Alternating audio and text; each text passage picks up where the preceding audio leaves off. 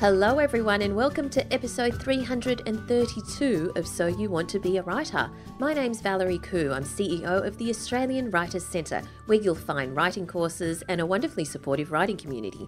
And I'm here with my co-host, Alison Tate, also known as A.L. Tate, author of the popular Mapmaker Chronicles and Adaban Cipher series. How are you, Al? I'm somewhat relieved. The boys have gone, the boys are back to school. Oh, so yes. my house is a lot quieter and it's all a bit sort of, I don't know, it's a weird thing because there's part of you is like, well, should they be still at home? And then the rest of me is like, I'm so happy they're gone. Yes. Strangely, I'm missing them. I guess just having them around is sort of, has its, pluses and is pros and cons, shall we say. But overall, it's just nice to have some clear space again. Yes, that's a good thing. Yes. So I'm there. I'm in that place.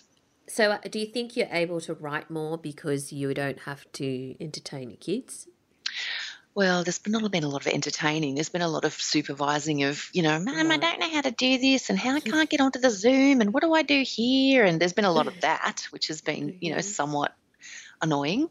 And, emails from the school saying your child has failed to log on for maths while my child is sitting there doing maths. So there's been some technical glitches. But anyway, so that's been fun. But yeah, what was the question? Have I got more time to write? Well, I've got a whole lot of catching up on stuff to do. I'm in the process. Well, I'm not in the process. I'm supervising from a distance, shall we say, a redesign of my website. Yahoo! Quite excited about that. So I've got a whole lot of, notes to do for that, and I've got just different things. But I am hoping to get more time because, anyone who's been following my hashtag Write a Book with Al journey this time around will know that it has been, fits and starts. Let's just say that. It's been 200 words here, 200 words there. Better than no words. Better than no words, no, true. But, somewhat frustrating. And that's just been, I think, because there hasn't been that clear space, that headspace. So hopefully now that they're all gone, I can, start doing 250 words a day. That'd be good. All right. What about you? How are you, Val? Oh, what about me? What have I been doing? I haven't actually been focusing on writing this week. I've been focusing on a lot of editing and mentoring and giving feedback to people in the Freelance Writing Masterclass program because we just recently had Momentum Week where they could get feedback on all of their pitches and articles, pitches to editors. And apart from that, I have been reading. This is something I know you're going to be surprised, Al. Okay, I'm ready. Is this going to – no, wait. Is this going to be as much of a shock to my system as the scone baking was? Possibly. Oh, okay. Yes. I'm braced. I have been reading – I finished reading Tim Cahill's autobiography, Legacy. Really? Yes. Okay. For those of you who don't know. The soccer player, the footballer. That's right. So he's a Socceroo. I had to just clarify that. Socceroo who has been in 4 FIFA World Cups and is the highest scoring Australian soccer player of all time. So yeah, bit surprised, Al? Well, is there a why? Do I need to ask the why of this? Okay, so a couple of reasons. One, have you heard of Jeans for Jeans Day? Yes. Okay, so for those people who have not heard of Jeans for Jeans Day, it is a fundraising activity for the Children's Medical Research Institute, and it's where celebrities and people like Deborah Messing and Whoopi Goldberg and William Shatner and Keith Urban and Hugh Jackman donate their genes, their actual genes, like their denim jeans, right? Not their genetic makeup, not their their denim jeans, and they sign their genes, and then they collaborate with an artist who incorporates them into an artwork, and then the artwork is auctioned at usually a big gala dinner, but it won't be a big gala dinner this year for obvious reasons, but the auction's still going to go ahead. to raise money for the Children's Medical Research Institute. And I am the artist who is partnering with Tim Cahill. And Get out. Yeah. You're painting Tiny Timmy's jeans. Well, not just his jeans. I'm painting his portrait. Because usually the portrait and the jeans kind of get incorporated into the artwork. How fantastic. And I say Tiny Timmy because Tiny Timmy Cahill is one of the was a bit of a superstar in this house for a long time because he has a series, a children's series, right, called Tiny Timmy, Soccer Superstar. And my youngest son, Book Boy Jr., absolutely loved it. And I mean, I guess we had about 4 of them, but there's actually, I'm looking at Goodreads now, there's 9 of them these days. So yes. Tiny Timmy, the the boys will be so excited. Books. Yes, and also it's Tiny Timmy because, when he was little, he was really a small kid, and he was always told, you're not strong enough, you're not big enough, you're not tall enough, and he just wanted to prove everyone wrong, and I really like that about the spirit of the book. And the interesting aspect from a writing point of view in reading the book is that I'm pretty sure that he got help with a ghostwriter, and because he thanks them. But they really captured his voice, I as I was reading it, I can't help but read things analytically, as you would know. And as I read it, I thought they've really got it. They really have managed to get, make it seem really, really authentic. And I think that's the mark of a really good ghostwriter. And I believe from the acknowledgements that initially he was maybe resistant of getting a non-sports writer, but eventually they did go with a non-sports writer. And I think that was a really good call because, it became much more multifaceted than just focusing on the games. Interesting. Yeah. So let me just ask this question. Have you done a portrait before? I've done them, but not shown them publicly, I've done them as exercises for myself. But because that wasn't sort of like my chosen thing, I haven't kind of shown them to people except for my friends. Shown people privately. But so, this is the first time I'm going to be showing it publicly. So, okay, no pressure. No pressure. So it's been great fun. I've been up. The thing I like about you, Valerie, is that you just never do things by halves, do you? It's not like I'm going to start doing portraits, so I'm going to do the bloke next to me, and I'm going to go with Tim Cahill, and I'm going to do it for Jeans, and I'm going to put it out there into the world. This could actually be more. Well, no, the scones might slightly edge this out a little, but I'm still somewhat taken aback by this news. I'm looking forward to seeing the result, and I'm sure you'll do an amazing job. And okay, go Val. All right. Well, anyway, so yes, that's what I've been busy doing. But we want to give a big I'm supervising maths homework and you are painting Tim Cahill. Okay. That's why this is why we work so well, right? Well, I'm hoping that it raises a lot of money for God, me too. The Institute. All right, so we want to give a big shout out to Cara, who rated our book, So You Want to Be a Writer, the book, 5 stars on Goodreads. And Cara said, it was amazing. I read this the whole way through, then went back and took 4 pages of notes. This is an encouraging read with great tips for those who know how to write or even just want to write but are having trouble actually sitting down and banging some words out. Cool. Thank you, Cara. That's fantastic. Thank you so much, Cara. And do you know what? That book, baby of ours, is nearly 1 year, is about to turn 1, Valerie. Oh, my God, really? Yeah, because it's okay, so let's just have a look at this. Unpacking it. This weekend, we are having, are we not, a party. We are having a party with all of you listeners. And it is to take the place of Vivid because Vivid was cancelled. So we are not able to be at the MCA with 200 of our closest friends. We are instead going to be on Facebook, Zooming, talking about, taking questions, answering questions. That's what we're there for, right? That's right. We launched our book at Vivid last year. Oh my God, time flies, doesn't it? I know. So it's like a Wow. major birthday party for our book, which is very, very Yes. exciting. I know. And if you're new to this podcast, then Alison and I have co-written a book called So You Want to Be a Writer, and you can find it. Imaginatively titled, Yes, So You Want to Be. that's right. And it is very, very practical. And, there's lots of fantastic, useful strategies that you can use immediately in order for you to become a writer. So you can find out more at soyouwanttobeawriter.com.au/book. And we will Right. also put the link in the show notes to the event, Yes. which is going to Oh, happen yes. on Facebook on Saturday, May the 30th at what time am I supposed to turn up? 11 a.m. 11 a.m. In the Facebook group. So you need to join Yes. our Oh, yes. Facebook community. So you want to be a writer podcast community on Facebook.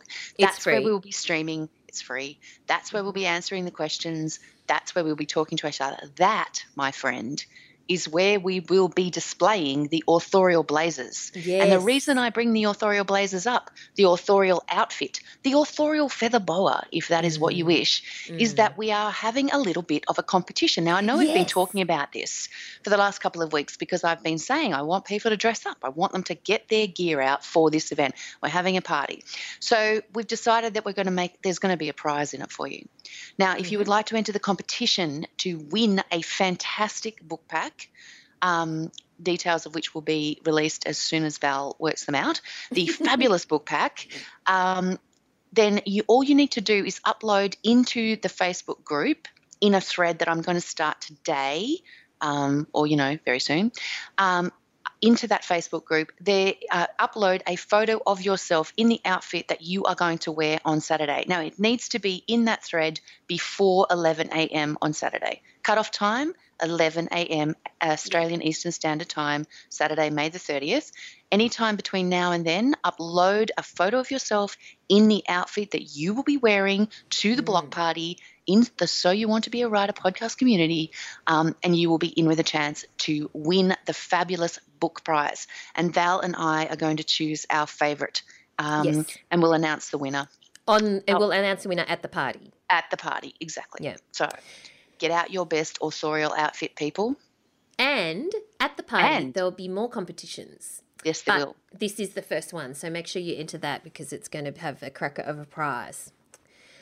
Righto. So we've got some interesting links about the world of writing and publishing. You've got a fantastic one on your site called about guest posting, right? Yes. So this is a post that I've been working on in my head for a long time, and I finally actually managed to get it on the page. It's called How to Guest Post Successfully, 6 Tips for Authors. Now, there's a lot of how to guest posts out there, how to write for other people's, write blog posts for other people's blogs and websites as a way to promote your own books. But it's not always done successfully. And so I've written a post that tries to help people, set them up with a strategy that will allow them to actually think really, really strategically about what it is that they're going to do with their guest posting.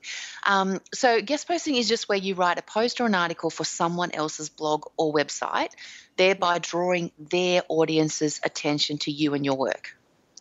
That's at the heart of it. It's like a content marketing strategy. And there's a few hurdles that you need to jump between I want to use a guest posting as an author marketing strategy and, oh, look, there's my post being shared widely on that established blog. So what I tried to do in this particular post was just like talk you through some of the things to think about as you sort of put your guest posting strategy together. You've got to have a look at what blogs might be interested in your post, what blogs are actually open to taking guest posting for a start, what blogs are going to be interested in the kinds of posts that you want to write. You also then have to actively reach out to people and pitch your work. Like most bloggers are not going to contact you and say, I see you've got a new book out, please publicize it on my blog. Not going to happen. And then you have to have an idea of what it is that you intend to write about. Not only that, but how is this post going to help you to showcase your new book? These are some of the things you want to think about. So it's not just a matter of like writing a whole scattergun approach to I'm just going to like put all this stuff out there and hope for the best, because what you're going to be doing with a strategy like this, if you're going to include some of this as part of your marketing strategy, is you're going to be writing a lot of words. And I'm telling you, like, if you're like, I remember when I did, I'm pretty sure it was the Mapmaker Chronicles, no, the Audubon Cipher Book 1, I knew that I needed to do a lot of content work for that because it wasn't like a debut novel. I'd already had 3 Mapmaker books out. The 4th Mapmaker book had been out 6 months beforehand. So for me to actually get some traction for this book, which was the first book in a new series, but was the 5th book that I had written, the 5th book that I had coming out, I knew that I needed to do a lot of work myself is with regards to using the connections that I had made over the years, the networks that I had made, thinking really seriously about who would take a guest post from me about, something related to them and related to my book, but that would actually be useful rather than just like to me as much as to them, rather than just like putting words out there into the ether. And I must have written, I reckon, probably 10 to 12,000 words over various, posts and articles. Because you think about it, you write 600 to 800 words. I mean, that's about the sweet spot for a guest post. You do that over 12, blogs or, different places. Those words really start to add up. So you've got to think very seriously about where you are going to put your words, So, you might just sort of think, oh, well, I'll Google writing websites or author blogs and I'll work my way down the list and I'll just offer those people blog posts. You could do that. Yeah.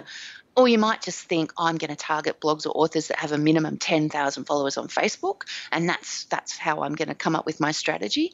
And, that's a way of going about it. I wouldn't recommend it, but if you've got a lot of time to spare, then that's one way to do it. The best way to do it is to look at your own communities, look at the websites you follow, the authors you like, the Facebook groups that you're a part of, people you like to engage with. Who are they? What do they have in common? What kinds of, websites are they sharing over and over again? Write all those down, and then you start to look at whether or not, if I write a post for this blog, will that audience be potential readers for my book? Yeah. And this is the kind of question you have to ask yourself that underpins everything that you're going to write, because lots of new authors who start sort of guest posting, I am rambling here, but I hope it's useful. Lots of authors who start guest posting will start writing about a subject dear to their hearts, something that they have been doing for years and years to get to this point, and that's writing. They'll write about writing, and it's great. Don't get me wrong. You can write great cracking posts about writing, but a lot of the people reading those posts will be writers. Are those people readers? Are they? What percentage of those people are actually going to want to read your book? Like, is yours a specific genre? How's it going to work? So you've got to have a sort of a think about: are you wanting to target writers, or are you wanting to target the ideal reader of your book? And if you're targeting the ideal reader of your book, what websites and blogs are those people going to? That's right. Yeah. Sorry. Would you like to speak now? Because I feel like No, I was just going to say that that's 100% right. Not only do you need to target, ensure that you have your target reader in mind, make sure that the topic is something that is relevant to the reader, but also showcases you as a writer, or your book as a writer. Yes. I can't tell you the number of pitches that I am getting right now from authors wanting to guest post who want to write about how I'm staying creative during COVID, or how I'm homeschooling my kids, and the book is not either about kids. The book is not about schooling kids, and their book is not even for that age group. They're an adult novelist. It is confounding to me that you would pitch a story that is just so far from your book or your target reader, but that is what I'm seeing a lot of at the moment. Yeah, like it's about, you're looking for subject matter that is going to like it, and it's I guess where from our perspective, our journalism background really comes into its own with this kind of stuff, because when you're pitching a story, you're thinking about the person who owns the blog. What do they write about regularly? What kinds of subjects are they interested in? You're thinking about the person who's reading that blog. What kind of subjects are they interested in? How am I going to reach those people? And then you're thinking about, well, what is my book about? How do I cross all of those things over and serve up something that is going to really, engage all of those three things. And so it's not a simple process. It sounds like it should be a simple process, and it is a simple process if all you want to do is send words out into the ether. But if you actually want to do it efficiently, effectively, and successfully, you've got to put in a lot of work at the planning stage, so that you're pitching your work effectively. Yes, and one of the things that so just to also mention that even though some of those topics that I mentioned that are being pitched to me might be of interest to the reader, and I could accept it from the author, I know that it's actually not helpful for the author because it doesn't position them in a good way. But also one of the things that I did with my last book when I was guest posting, which I will admit I found an exhausting process, but because, as you say, you wrote 12,000 words or whatever, and I don't even think I wrote that many, but I found it an exhausting process. But one of the things I did to see whether it was effective or not was I looked at the audience of that particular blog or website, and I said, okay, well, with your audience, I'm happy to offer them a specific bonus or gift or whatever that I knew that particular audience would like. And I was then able to measure, like by the number of people who claimed the gift, whether it reached, a good number of people or not. Because that's the other thing. You can. It is very much one of those. The return on investment that's the only real way to measure it. You can't. It's you can see traffic coming back to your website from the other as a referral from the other blog or website. That gives you some idea about how many, but it doesn't show you how many people have seen it. It doesn't show you necessarily how many people have taken on board the message. It doesn't show you how many people have gone out and bought the book. So it is one of those quite. It is difficult to measure exactly how successful it can be, but I have always found it to be an incredibly useful part of my marketing strategy because it's something I can do myself. It's something that I am, that I am good at. I can see it building relationships with other bloggers and other website people.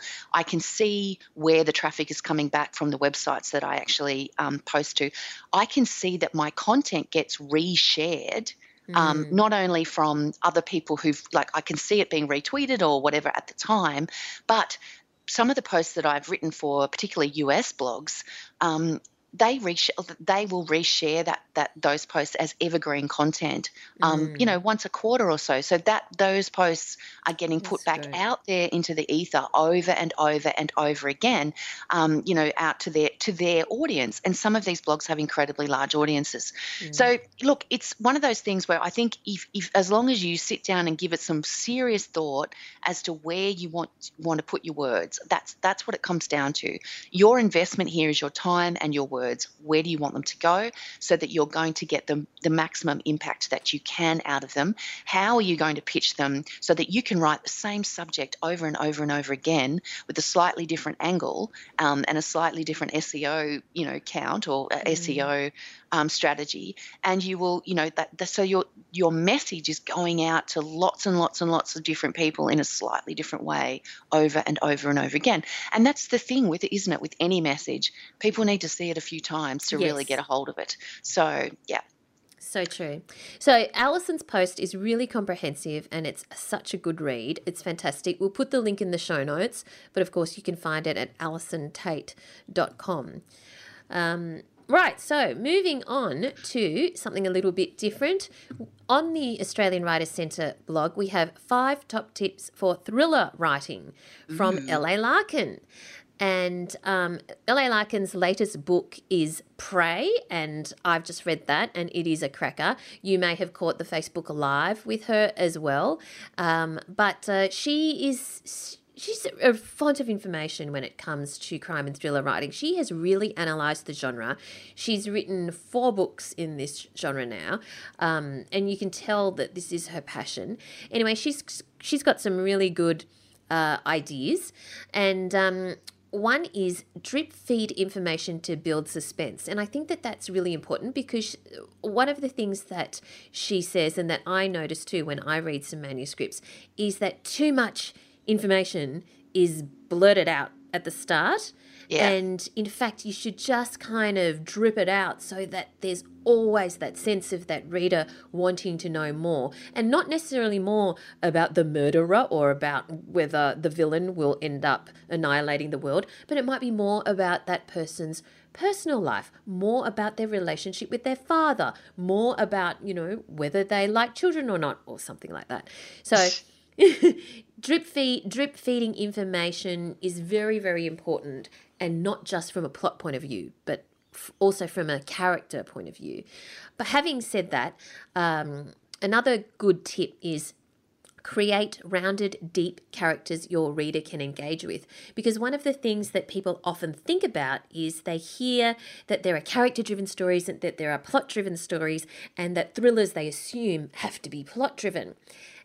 And yes, of course, they need to have a good plot, but a good novel is character-driven and plot-driven. And we've spoken about that before, and it is so important because in a thriller, it can't just be the adrenaline. It can't just be the pace of what's happening with the characters. We actually have to get to know the characters as well. And we have to have some moments of respite when we're not chasing someone down, the rooftops of Prague, but we're letting the reader take a bit of a breather while we get a bit introspective with some of the characters as well.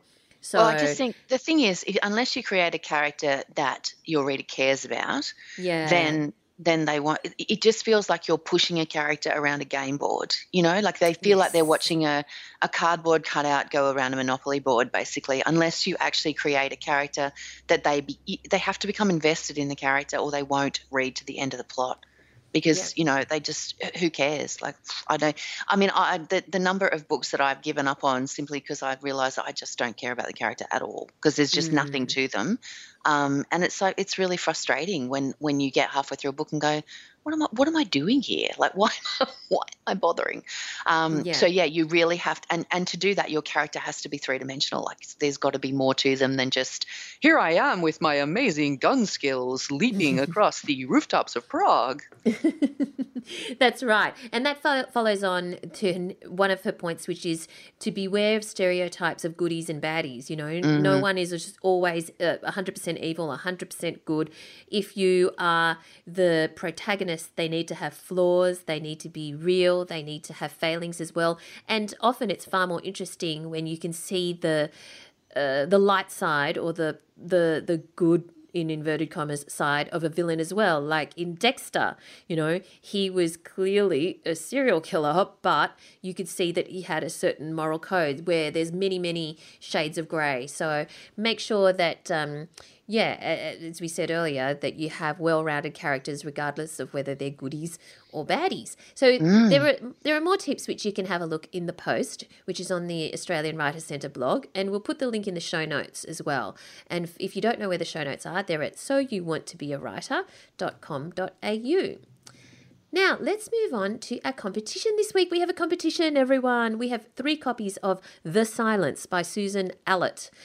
Just before we start that, yes. Are we at Furious Fiction Week this week?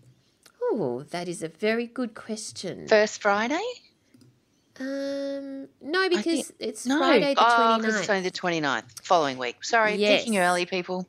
Peaking early, which means for those of you who have not heard of Furious Fiction, get ready for it next week. It will launch at 5 p.m. on Friday, the 5th of June, at which point you will have 55 hours to write no more than 500 words, ends Sunday midnight Sydney time, and you can win $500. And someone always wins $500. So it's a cracker of a short story competition. And to find out the parameters and all of that, go to furiousfiction.com.au. So the competition. 3 copies of The Silence by Susan Allott. It is 1997, and in a basement flat, Isla Green is awakened by a call in the middle of the night. Her father, Joe, phoning from Sydney. 30 years ago, in the summer of 1967, the Greens' next-door neighbour Mandy disappeared. Joe claims he thought she had gone to start a new life, but he was allegedly the last person to see her alive, and he's now under suspicion of murder. Make the noise, Al. How's that working for you? Could Isla's father be capable of doing something terrible? How much does her mother know? And is there another secret in this community, one which goes deeper into Australia's colonial past, which has held them in a conspiracy of silence? Ooh. See, when you write a thriller or a crime novel, that's the response you want. That's a good blurb. So entries close on the 1st of June. Just go to writerscentre.com.au/win and follow the instructions. If you're looking at that URL in the future, don't worry, there'll be another fantastic competition for you to enter. That's writerscentre.com.au/win, and that's 3 copies of The Silence by Susan Allott. Now, Al. Yes, well. Waiting for some sound effects here. Dun, dun, dun. Are you ready for the word of the week? I am so ready. Okay. Recondite. Recondite. That's RECONDITE. Recondite. Yeah, no. Do you know, I've seen it. I have no idea what it means. It kind of looks like, I feel like you can say it like recondite, like crudités, you know. Anyway, this uncommon word is used when dealing with abstruse or profound matters, according to the Macquarie Dictionary. Of course, you might then ask what that means. Basically, it's about obscure ideas. So you might say his essay was full of such recondite ideas, his professor hadn't heard of most of them. Recondite. Try using that in a sentence. Try using that in a... I feel like that whole little definition was full of recondite ideas, don't you? Yes, in fact, that's the so word true. itself may even be recondite. Yes. Oh, very meta. All right. Let's move on to our writer in residence this week. Of course, Al and I have been so thrilled to be able to support so many debut authors who had their book launches cancelled during, this series of world events that have been happening. And in our debut author series is Christine Bell. Her novel is No Small Shame. Opens in Australia, 1914. The world is erupting in war, jobs are scarce and immigrants unwelcome. For young Catholic Mary O'Donnell, this is not the new life she imagined. So this is Christine's first adult historical novel. Let's have a chat to Christine. Thanks for joining us today, Christine. Thank you for having me, Dudley. Congratulations on your debut novel, No Small Shame. Now, for readers who haven't got a copy of your book yet, can you tell us what it's about? It's about a young Catholic immigrant who comes to Australia on the eve of World War I, believing that she's coming to a much better world with a lot more options than she has, and she is in love with a boy from her village, but once she arrives, she discovers that he is no longer interested in her, and in a very short time she makes a dreadful mistake and becomes pregnant to him and is forced into an unhappy marriage. So this is fiction, but it is inspired by your grandparents' history. Is that right? Can you tell us a bit about that? Yes, my great-grandparents were from Ireland originally, and they travelled from Ireland to Bothwell Hall in Scotland, which was a pit mining village in Lanarkshire. And they immigrated out to Australia to the Wonthaggi State Coal Mine in 1913 and 1912.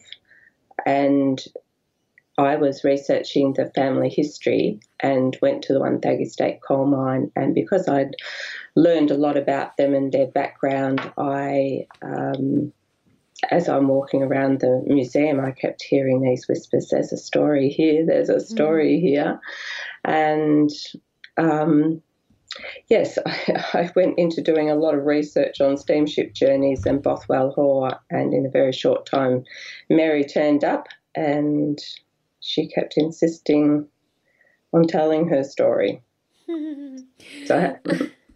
That's great. So obviously you I assume you didn't know of your grandparents' story when you were younger, and it was only when you started researching your family history that this came to the fore. Why were you researching your family history, and what age were you? When was this kind of thing? When you were quite young, or later, or what?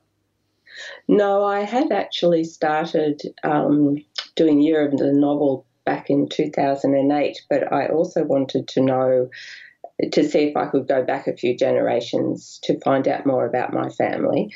And when this book kept insisting on being written, I had to put aside the book that I had begun at the beginning of Year of the Novel and start researching this. But I didn't know a lot beyond the fact that they had come out to Australia, and I knew nothing really about Wonthaggi. And so my mother was able to fill me in on a few bits and pieces, but they didn't really have a story as such. And when I went to research their story, apart from finding my great-grandfather's start and finish dates at the mine, there was nothing further. They didn't appear in newspapers or anywhere, so I had to make the actual story up. But I did use their journey from Scotland to Australia, and sort of in a little bit of a honouring of them, I used the same steamships that they came on, and sort of followed a similar path as they did there. So that was the seed of the idea, and then you brought forward the rest of the story from your imagination. How did that happen? Did you start with their story or an equivalent of their story, and then just start writing to see what was going to happen yourself and discover it yourself, or did you already kind of plan a story arc? No, I knew that it was going to be about Mary coming out to Australia and wanting to be with Liam, but him not wanting to be with her. But beyond that, it really had to grow quite organically, which is a big part of why it took so long. There were so many parts of it that developed after I'd actually thought I was finished the novel. Oh. At one stage I thought I'd finished, and then I got some feedback that it didn't have a strong enough focus to either be short and focused enough for a literary novel or quite there for the bigger story. It needed something more unique, and it needed a focus, which absolutely threw me because I thought the book was done. So I had to put it aside for 2 or 3 years and think about it. But I absolutely loved the characters and the place and the voice. And so bit by bit things began to come to me, and I realised that it was also very much a story about Mary's relationship with her mother. But what held me back for a long time was because I thought, this is a story about ordinary people. I don't have like an iconic woman in history that's going to suddenly do a huge thing that's going to propel her into the limelight.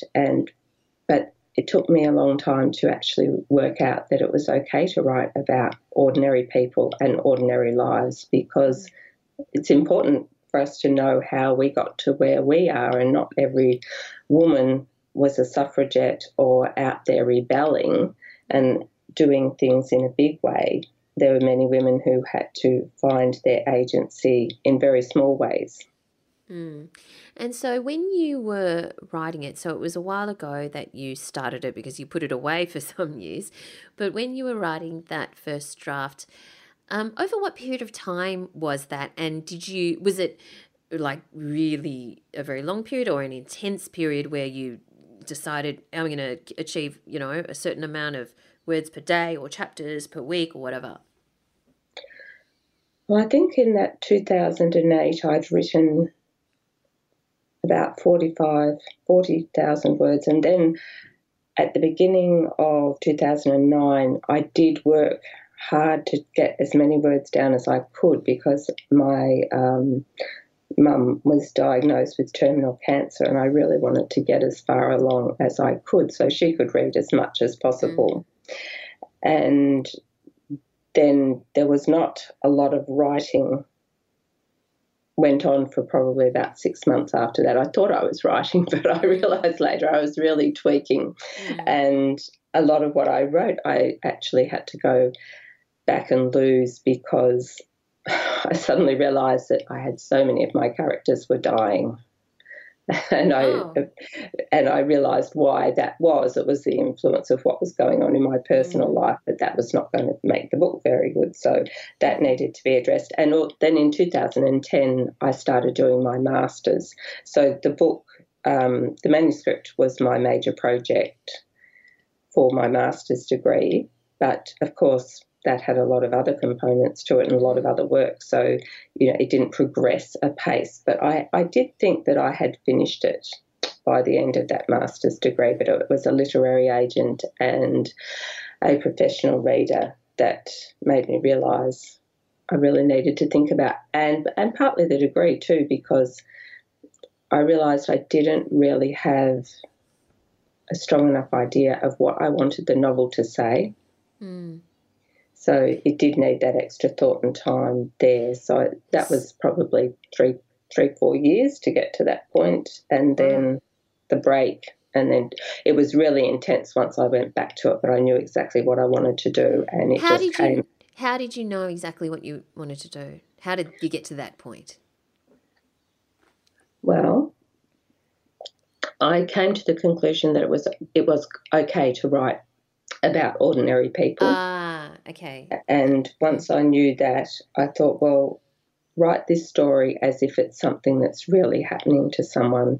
But I knew I had to go deeper too into each of their backstories, because it was important to me that even though it was Mary's story, I wanted the other characters to be very real people, and it wasn't enough to have a mother who was dogmatic and stringent in her beliefs and insistent on those without knowing exactly what formed those thoughts and that attitude for her. And the same with Liam. He needed to have real motivations and reasons for why he was the way he was. So what, you started in 2008. That is tenacity to keep it going, to keep the desire to get it published going. What kept you going for the last 12 years? Well, I did write other things in the meantime. I wrote short ones, and I wrote a YA novel, and that during that 3 years break, I wrote a young adult novel, and but they only served to distract you. What kept you, coming back to this?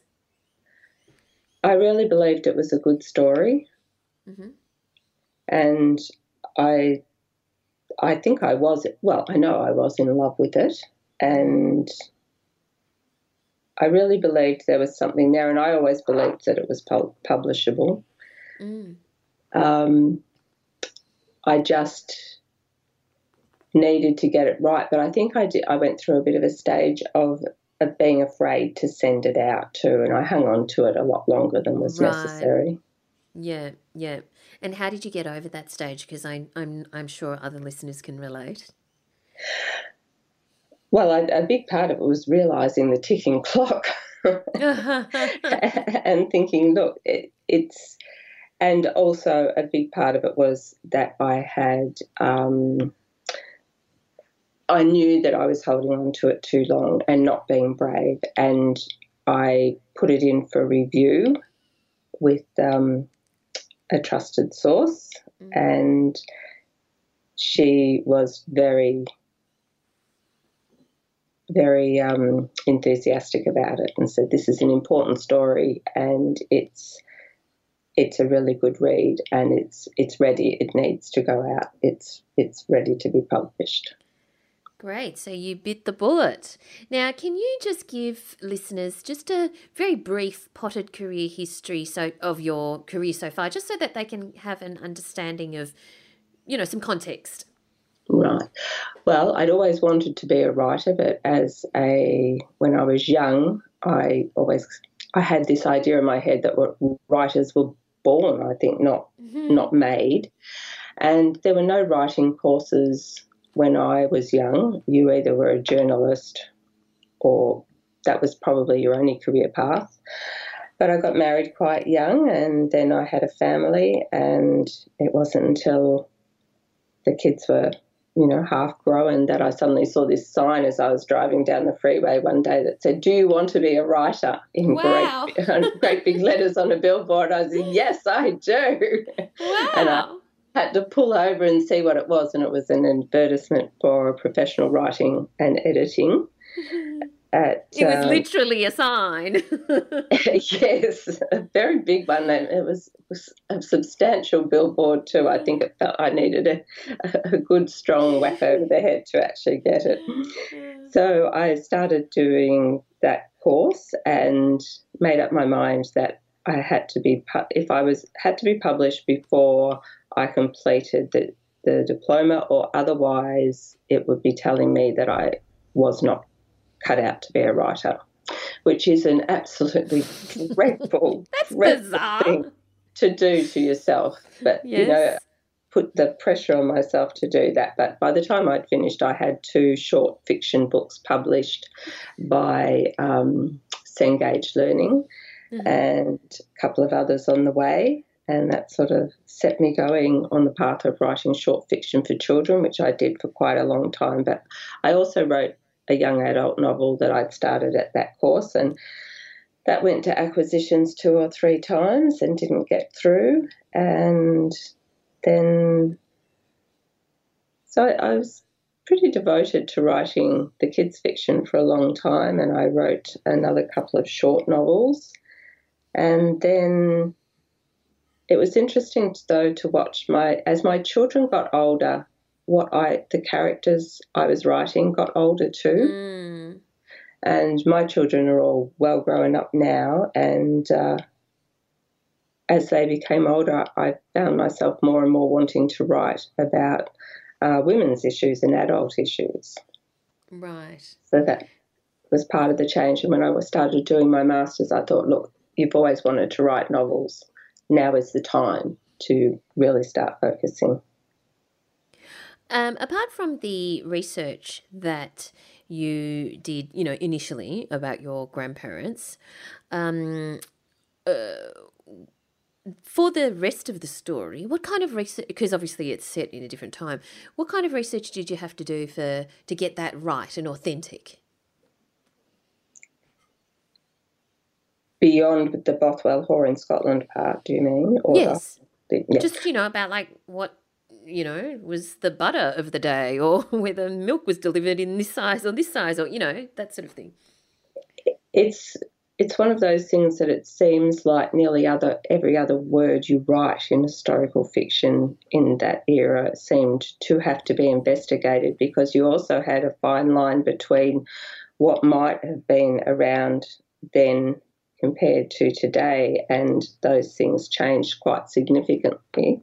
So there was a lot of Googling, a lot of books. I went to the Historical Society in Wonthaggi does have a substantial museum with a lot of artefacts of the day, but I've got various resources here like Australia in the Good Old Days, and one of them, Australia in the Good Old Days, is actually like a catalogue from one of the big stores, and it's got all sorts of things in it, from the pens they use to the ladies' clothing to the butter dishes, absolutely everything in it. It's just a brilliant resource. Handy. But yes. So yeah, apart from that? There was a lot of research into the war, even though it's not on the battlefronts, and I don't cover battles at all in it. It did have to know exactly what was going on during the war to be able to weave that in, so that had to be all worked out for the timeline, and I had to know what was going on and when and why. The Spanish flu came into that era too in the timeline of my story, so I had to research that. The clothing, what the houses looked like at the time. So how did you go about that? Did you do your research first, or did you start writing and then you come across something that you go, oh, I need to check that, and then write yourself a note and research it later, or research it as you went? If I was procrastinating, I researched at the time, but there were a lot of red notes in the manuscript to check this, check that, and highlighting. I went to visit a lot of different places that had older houses, and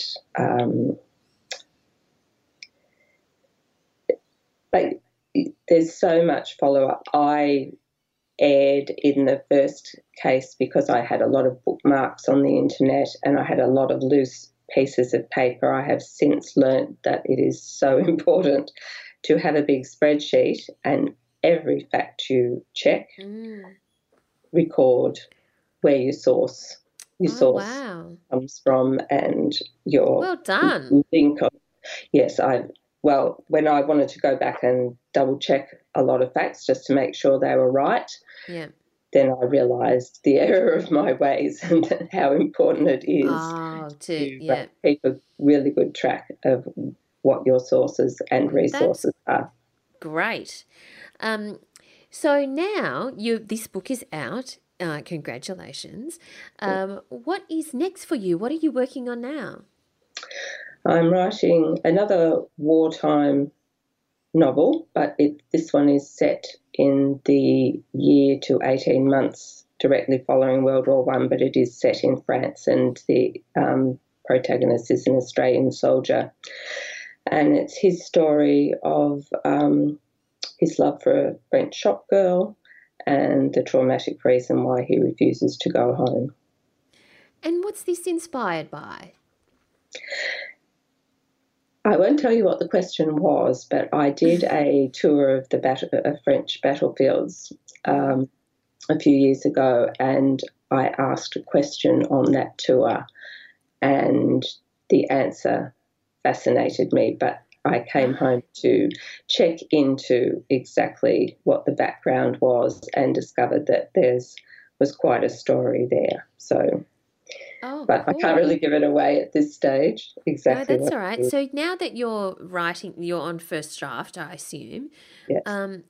What does your writing day look like? Because you predominantly write full time. Do you clock in for a certain number of hours or a certain number of words, or what does it look like?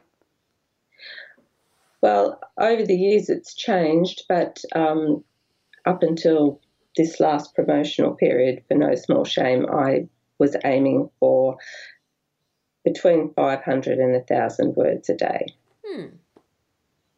And that was been going quite well, so I'm very close to the end of that first draft, and it's not going to take 12 years this time. It was a very big learning curve to go from, very short fiction to a book that at one stage was 140,000 words long. Wow. It covers the World War. Are you a morning writer or an evening writer, or, are you more productive at certain times of day? I tend to be more mornings now, but only because I'm making it my discipline to sit down and write first and not answer emails, not check social media, get that done, because otherwise I can be guilty of procrastinating all day, and then for some reason at 3:30 it's like a switch flicks and, then out the 1,000 words comes. But, I do like to try and get it done at the beginning of the day. And do you have any particular routine, like you have to sit at a particular desk or have a cup of tea first or put on some music, anything like that, anything to do with any writing rituals you might have? Or you don't have any? Oh, no, well, there has to be a cup of tea. It does have to be in one of 2 cups. Yes. But that's pretty well a constant all day, but that's I call myself a teaholic, but Yes. that's a good thing. It makes me get up and down, which is good for us. I have an electric standing desk that I have down in a seated position when I'm actually writing.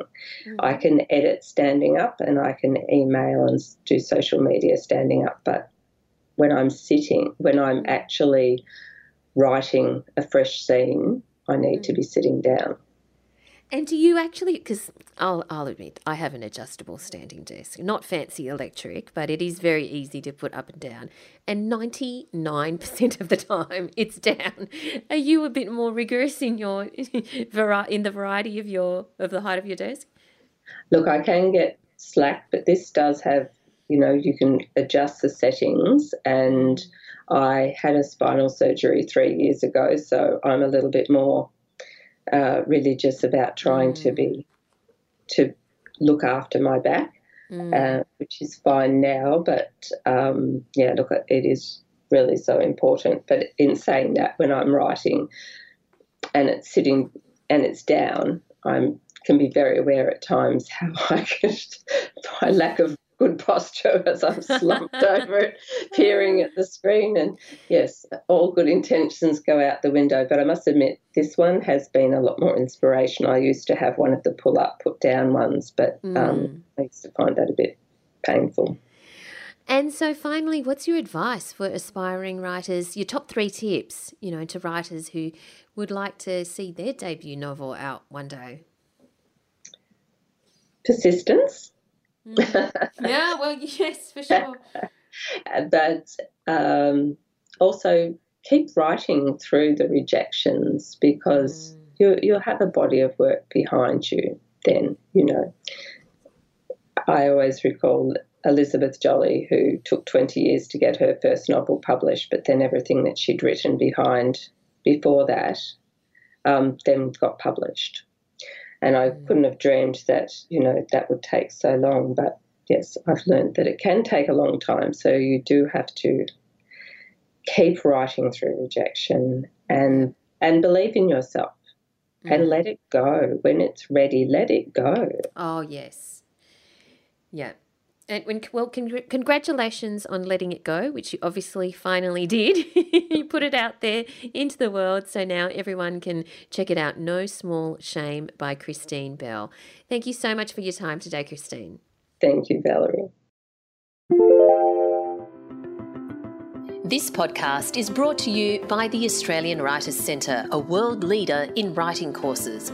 Our popular course, Creative Writing Stage 1, is the perfect way to unlock your creativity and explore the world of writing.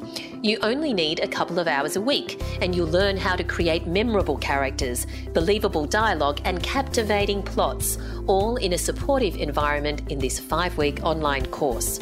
Whether your goal is to write a bestseller or simply tell better stories, learn at home with your very own tutor giving you personal feedback each week. Find out more at writerscentre.com.au/creative writing. All right, there you go, Christine Bell.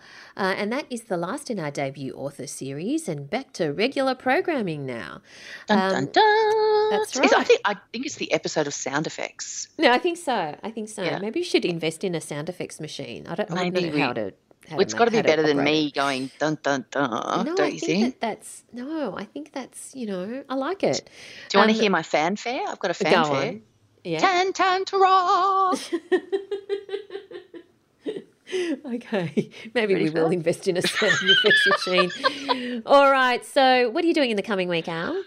Oh, hopefully writing something, Val, and obviously dusting off my authorial outfit for Saturday. Yes. So that's going to be a moment. Washing my hair. We talked about the importance of that for these sorts of, public events. Oh, my God. Okay, join us this Saturday, 11 a.m. On Saturday, the 30th of May for our block party. Alison will have her hair washed. We will be wearing our authorial outfits, and you need to be in the Facebook group. So search for So You Want to Be a Writer podcast community, and it'd be great fun. Where do we find you online, Al?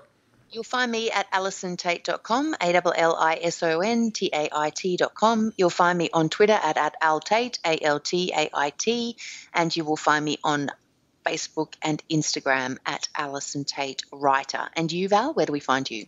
You'll find me at Valerie Khoo, that's KHOO, on Twitter and Instagram, and over at valeriekhoo.com.